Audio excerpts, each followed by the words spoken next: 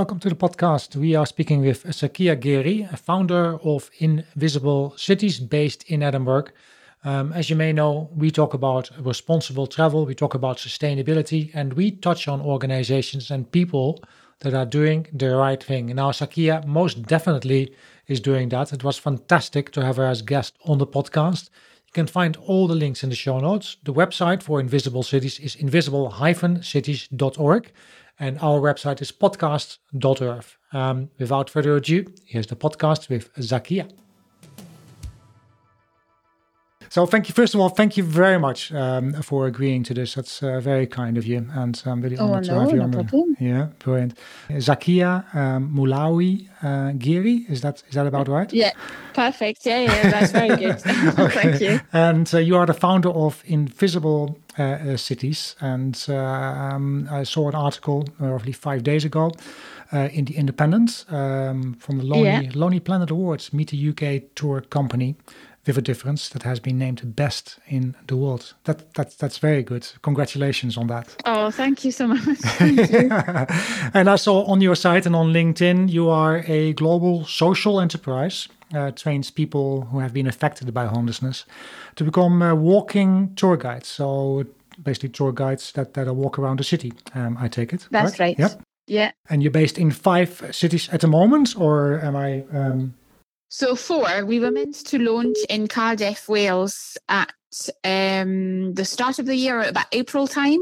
But unfortunately, because of COVID, then that didn't happen. So we have a partner in the city and we're all set. So we're just waiting for when things are a bit better to be able to train and recruit people and start tours again. Mm-hmm. So by next spring, we will be in 5 cities and probably start to look at for a 6th one. Oh, a 6th one as well. Where is that going to be? Or have you... I think it will be, it depends. It's anyone's guess at this stage. Yeah. But it's probably another UK city. And then I would really like to have a European city.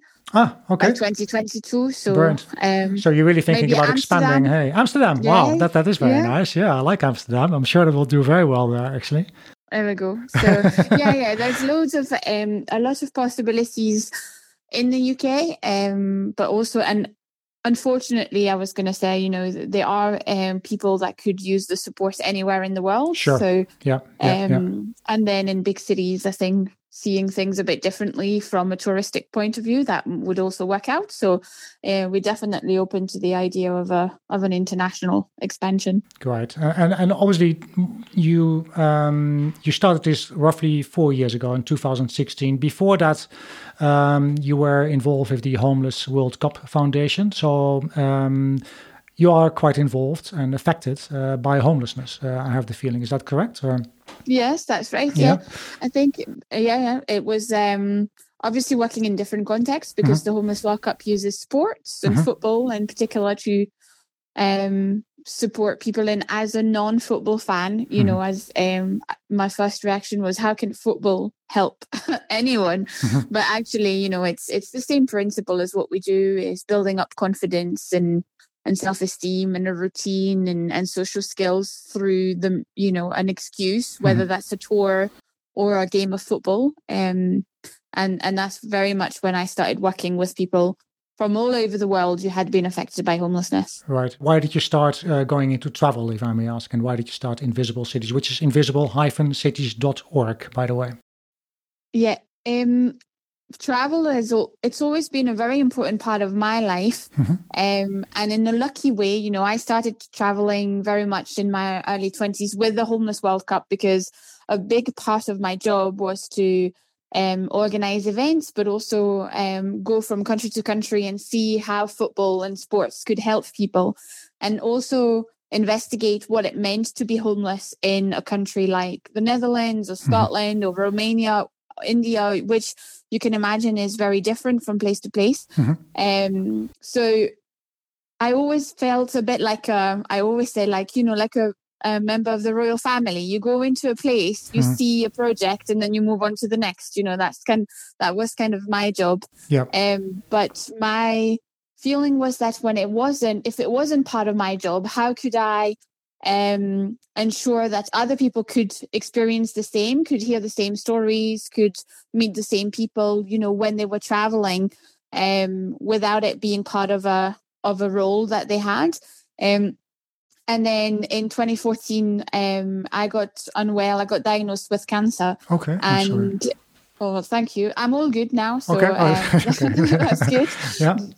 My initial reaction was that, does that mean I can't travel anymore? Because I had loads of trips planned out. Yeah. And it wasn't. And then you go, oh, no, actually, there are bigger implications here, like my health and, and loads of serious things. But deep down, what I first thought about was, oh, no, I can't go to, I was planning on going to Romania that year. And I was like, I can't go. And that's what made me realize how important it was and to me and what a big role it played in me discovering the world. So I think it kind of connected all the dots to use travel as a tool, or tourism as an excuse to listen to stories that we usually wouldn't listen to.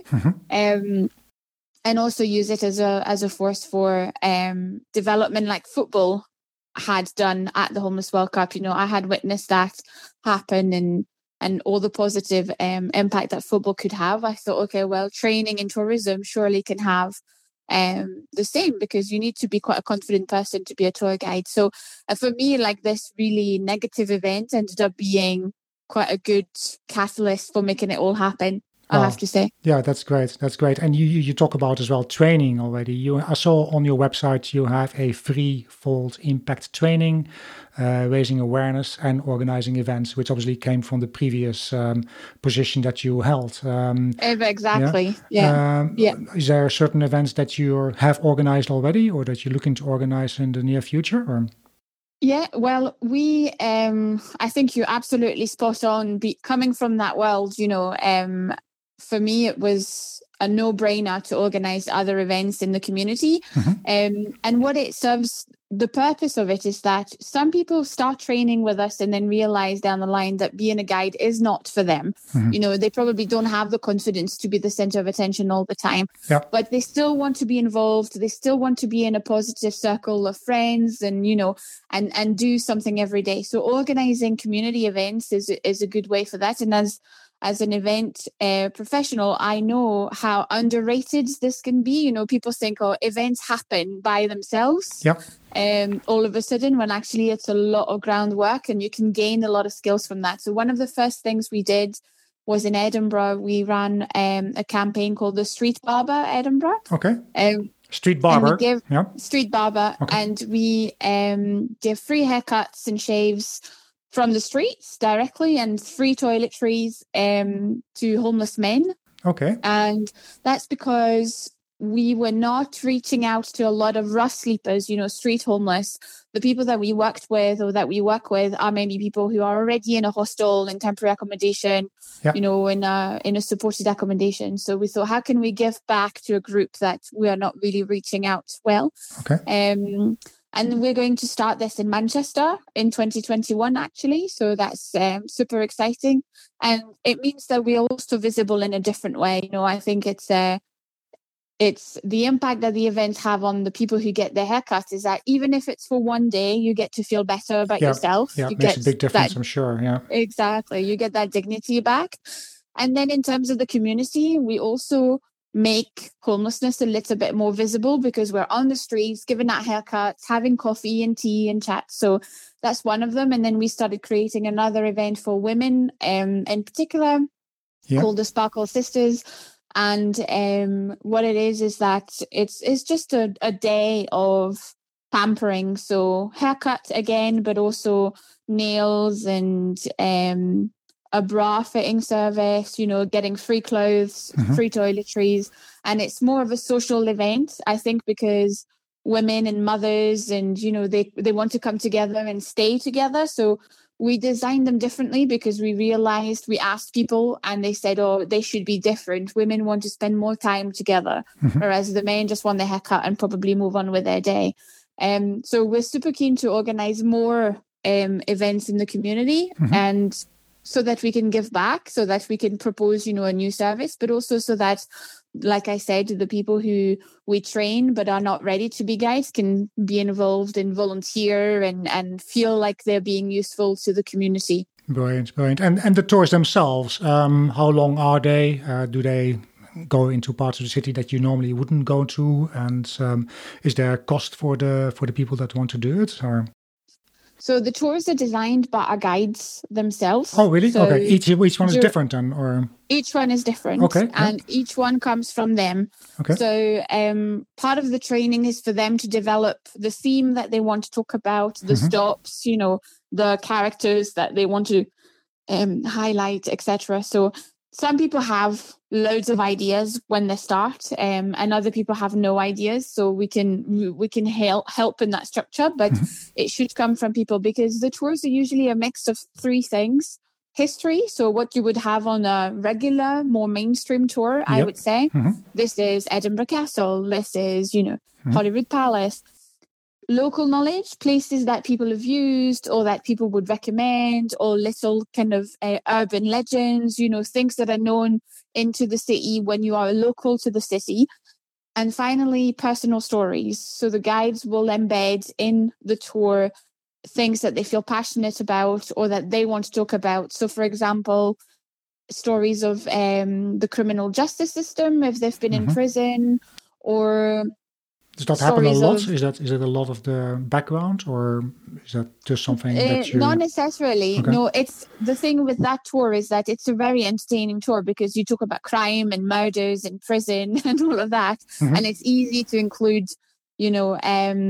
part of your story. But some people, and what happens a lot is that people talk about their periods of homelessness, what it was like for them, whether it was rough sleeping or places they went to access support. So, this is this organization, and they helped me access food, or they helped me access clothing or whatever, or what led them to become homeless as well. So whether that's mental health issues or health issues, or being into care, and then there's loads. Everybody has a different story, and they can decide how much of it they want to include or how little of it they want to include. Can be quite emotional for them, or am I wrong here? Yes, absolutely. And I think part of the training, we also work with people, so we balance that, right? Because it's still an entertaining tour, so we can talk about very difficult topics, and it can be very emotional, but sometimes that can also trigger things. And we don't want that, because it needs to be a conversation. But, if I'm going to bring up trauma that you have lived in your life, I don't think that's not the purpose. I don't know. It's a different tour. It's a different experience. You will not forget it. That's for sure. Absolutely. And that's exactly what happened, especially with the younger audience who really find that they can get educated about it, and they can get, and they get to ask a lot of questions about a topic that they only see on the surface, maybe, so it really depends. And then we charge a price per person on the tours, and we use that as part of our social enterprise model. So the guides get paid for the tours they do, obviously, and but we also use that money to do marketing and promotion and create online content for schools and for children, and but also for all those community events that I mentioned before.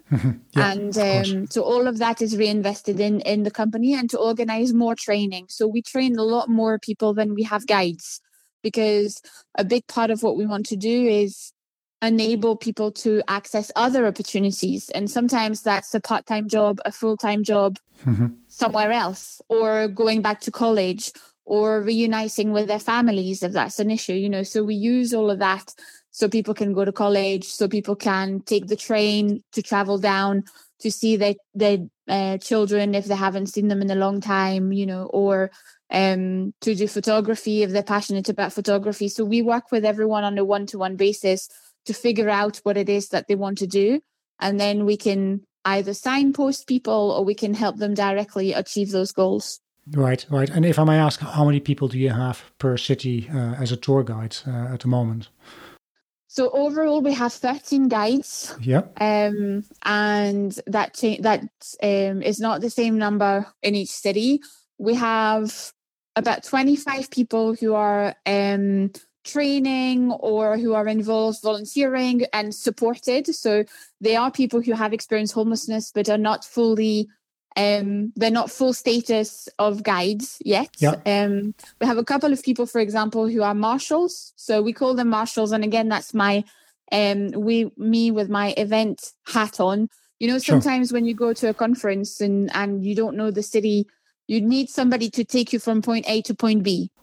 That's it. It's not a tour, but it's just somebody to accompany you along the way. And for us, it works quite well with people who maybe have learning difficulties.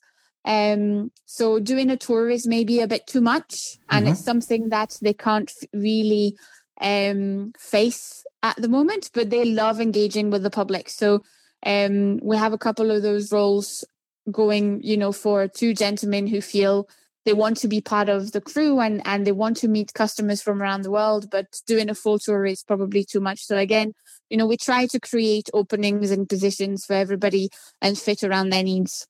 Okay, no, that makes total sense. I'm asking as well because I see, obviously, it's invisibleCities.org, and I see that you use 100% of your profit to support your trainees and guides with further development. I'm just wondering, does that mean, like the previous organization that you worked for, that it's a charity, non-profit organization, and how do you sustain yourself? Do you get donations? Do you do crowdfunding, besides, obviously, the fees from the tours? Yeah, so we are a social enterprise. Okay. Legally, it's a community interest company, so we are not a charity. We trade like any other tour operator. Okay. Yeah. So we generate income through our tours, obviously, but also we sell merchandise from all our cities. Yeah. And we do public speaking. So sometimes that may be me going into a conference and talking about tourism, or that may be a guide talking about their experience of homelessness. We do school workshops, that type of thing. And all of that generates money. And we also, because we are a not-for-profit.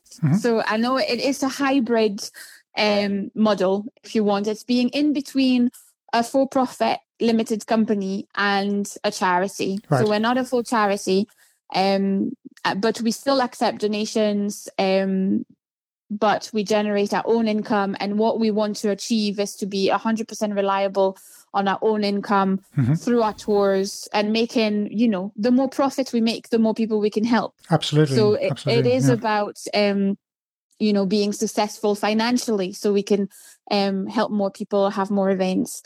But yeah, we're in that in between. In French, we say it's in between two chairs. We are sitting between two chairs, being not quite one nor the other. Right, fair enough. And you call yourself also a social franchise model, correct? That's how you operate. And what does that mean? Because obviously you can't do everything yourself in every city in the world. So you're looking for partners, right? That's exactly right. So historically, we run Invisible Edinburgh, Glasgow, Manchester directly, but realized quite early on that you can't run a million cities on your own, from one location. And that's because also the people that we work with, even though we provide structure and development and opportunities, still require a lot of support. So, and that has to be done locally. So the social franchise model came about, and we designed it with our partner in York quite well. And what we do is we will partner up with a local organization, and they will take on the franchise of Invisible City. So they will take on all our branding and our name and our awards that you mentioned, but also our systems, our booking engine, our marketing, our training program, our ways of doing things, and we will work together. We will welcome them into the Invisible Cities family, and together we will design Invisible Cardiff, Invisible Mexico City, I don't know, I'm just saying things out loud now, Invisible whatever the city. And the franchise model generates income for us because it covers time and effort and work, and like any other franchise, our recipes for how we do things. And then when tours are up and running, then they generate income for that organization, and we take a fee from that. So it's also a way for local organizations to diversify what they may already be doing, and to have another activity going on the ground to involve people, and create an impact. So York is a franchise model. Cardiff will be a social franchise model. And every city that we want to develop from now on will be a social franchise model. Fair enough. And those are operators that already are in business, basically, correct? It's not like startups that are looking to do something like this. It depends. I think what I have seen happen is that the interest seems to be coming from two groups of people, either homelessness organizations, so people who already work with homeless folk on the ground, or tour companies that want to diversify, maybe have an impact with they know how to run a tour, they know how to make money from tours, but they want to do something more social with their tours. So it could be one or the other. And then you also have people who want to start something from the ground. And then we're open to having all the conversations that we can have to see how we can make it work in any given city, because I don't think one model fits all. It can be, I started from the ground up, so there's no reason why people can't start either. But so open to anything that comes along. Absolutely. Yeah. Okay. Obviously, at this time we are in the middle of a pandemic, and there's obviously positive news, there's negative news. Let's start with negative news. The United Nations panel, they basically said, according to the USA Today, that international tourism will not happen before the third quarter of 2021. And some organizations even say 2022 before it really gets back to where it was. That's obviously not good news. On the other hand, there's a lot of things that will change after the pandemic. National Geographic said that consumers and customers really want to be more responsible and more sustainable, which is very good news. And I believe that's something that you forecast yourself as well. What I read in the article is that you said a lot of people want to travel in a different way now, that they want to do it more consciously, more responsible. So what do you think will happen in the near future? And how has it affected you in, first of all, the pandemic? Because it must be very difficult for your organization at the moment. So. Absolutely. And we were working with a lot of international companies, organizations, schools sending kids on trips, on study trips and things like that, universities, tour operators. We saw all of that completely disappear from February already, and people saying, oh, we're not coming, we're cancelling. So for us, it was, like every business, and then everybody in tourism, you see your income disappear in one day for the rest of the year, and absolutely. And I can tell you there were a couple of days where you're like, if I do the maths, I think I'm going to faint. So there was a lot of difficult moments, but the most important thing for us was the people that we support. So the guides, the trainees and the supported volunteers. And we knew that they would not generate income. They would, but also that things were going to be tough for them, because there's a lot of people who are maybe a bit older or with already health issues. So getting that message across that they had to stay at home and, be safe, protect themselves and others was, something we bashed on quite a lot. And then we started a crowdfunder, actually, that you mentioned before.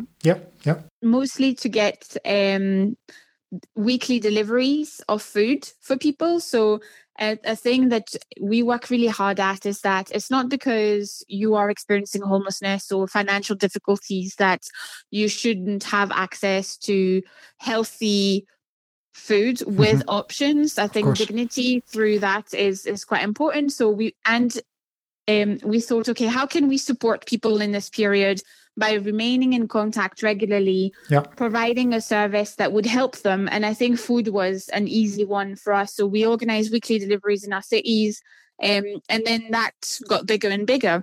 And you mentioned crowdfunding. Which platform do you use? Where can people find that, if I may ask? Crowdfunder.co.uk. Crowdfunder.co.uk. Right? And I believe you have a Christmas crowdfunder campaign as well, right? Exactly. So that worked out quite well, and people could understand quite well how the money was being used and how we were supporting people. So we were, and, past customers or people who had booked a tour and couldn't go on the tour wanted to support. And we got lovely messages from people saying, oh, I've been thinking about you. How are you getting on? Is everybody okay? Are you safe? And that was lovely. And then in the lead up to Christmas, we decided to do another campaign because the future is uncertain. Yeah. So to support the organization overall, and what we're doing is that we're using our merchandise for that, so people can support. And what you get in exchange is a Christmas gift bundle. So you may decide, I want to gift my partner something around Manchester because we went together, and what the bundle is a book about the city, our tour, but also postcards and nice little things that you can get as a gift or as a reward for your contribution towards the project. So that campaign is going on until the end of the year. Same website, crowdfunder.co.uk. Yeah, Crowdfunder. Yeah. And it's Support Invisible Cities this Christmas. Right. So you search on Crowdfunder for Invisible Cities and then you'll find you. Is that correct? Absolutely. Right. Okay. But yeah, so that was really hard. And then the biggest difficulty for everyone was, and I think not only for our guides, but for everyone in the world, is keeping up with your own mental health. Sure. So the more you stayed at home, the more time you had on your hand to think, and the more depressing it could be. And bear in mind, we're working with people who maybe had already mental health issues, sure, anxiety going on. So doesn't being help. in touch again, no, absolutely. Or addiction issues, if you're struggling every day to not drink, all of a sudden you are in with a lot of time on your hands to think about a drink, So I think how do you help these people like that that are addicted to drinks or to drug? What do you do?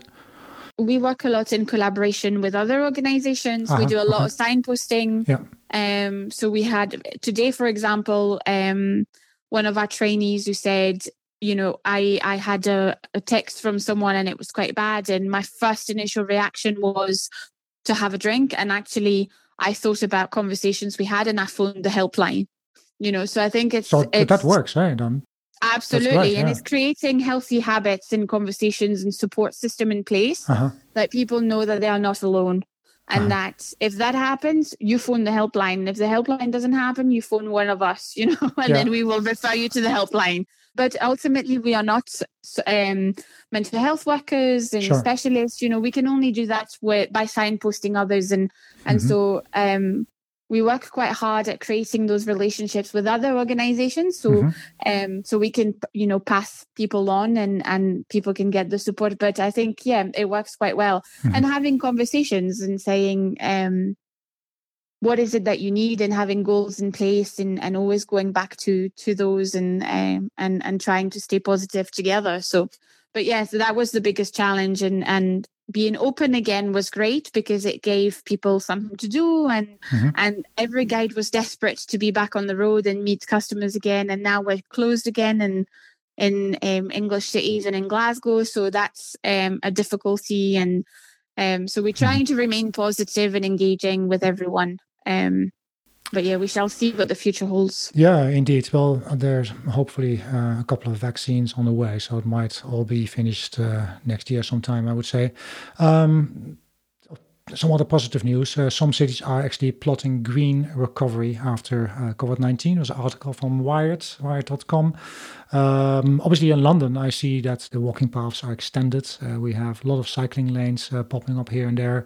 Anything like that in the cities where you are operating in, like Edinburgh? Or?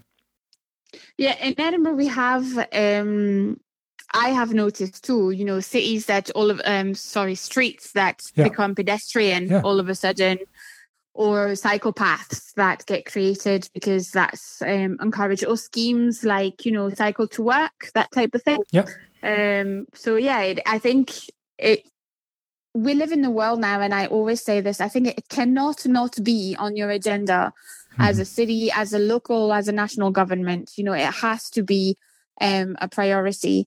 And we see a lot more of these initiatives popping up, and that's great. Yeah. And I think what we do is focusing on people, but so we when it comes to diversity and how people recruit or how people train or that type of thing, or being tolerant towards one another. But I think any initiative or policy that means that a city is a better place to live in and is a more connected place to live in, I think is great. And in Scotland, we do see that happen a lot, with what the government decides to focus on. So that's good. Brilliant. And obviously you say already that you really aim to be self-sufficient, but do you believe you'll get support in certain areas that you want to move into at a certain point because of the move towards being more responsible from government side? How do you see that? I don't know about that. So what we see is a lot of corporates who want to support us more because it fits with their corporate social responsibility policies. So and we offer a product that is obviously with an impact on the ground. And do you approach them, or do they come to you? We try to approach as many as possible within the limited capacity that we have. Yeah. But I think, it's a really important sector. We need to create bridges, whether it's between universities and social enterprises like us, or big corporations and social enterprises like us.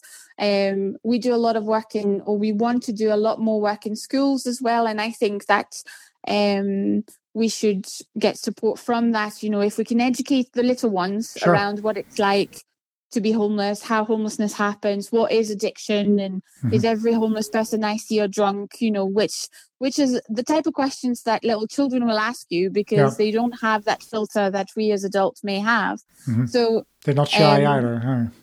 Yeah, and if we can already have that conversation and educate people at an early stage, then that's where our impact, and that's where we will truly change the world, because you will have very tolerant, people who are maybe more empathetic, are maybe more involved in the world that they live in. So I think there's loads of different areas that we fit into, and that's the positive side of 2020, I would say, is that being at home and being stopped, from your day-to-day activities. So for us, tours made us work a lot more on the things that we never really had the time for, so content for children, which was always something that we wanted to do. But when you run a business day-to-day, some things end up at the bottom of your list. So all of a sudden we had more space for that. So we were able to create more interactive activities and different things or planning to go into different areas that before we wouldn't have been able to focus on. Right, fair enough. And that's absolutely very nice as well. There's something positive coming out of this. Yes. Yeah, exactly. Is there anything that you would like to mention to people who are listening besides the crowdfunder campaign? So that when we open again, when the world and it's allowed, then please do check out our tours and come on our tours and recommend. I think recommending each other is the best way of promoting what we do. So, and just have a look at what we do on social media and tell others. Where are you on social media, if I may ask? Are you? Yes. Where? So on all the usual channels. Okay. Yeah. Invisible Cities Tours on Facebook and Instagram, and at Inv Cities on Twitter as well. Yeah. And then some of our cities also have, so Invisible Manchester is quite active on Instagram as well. So either at a local or national level, you can find us. And then spread the word. I think that's the most, and that's a free thing people can do, is tell others about it. And of course, have a look at what we merchandise we have. If people are thinking about Christmas, that's helpful. And everything we do is designed with our guides and trainees, or with ultra local artists and people, so it supports the community 100%. So yeah, it's definitely worth checking out as well. Absolutely fantastic what you're doing, and I want to thank you very much for being on the show. Thank you so much. No, thank you.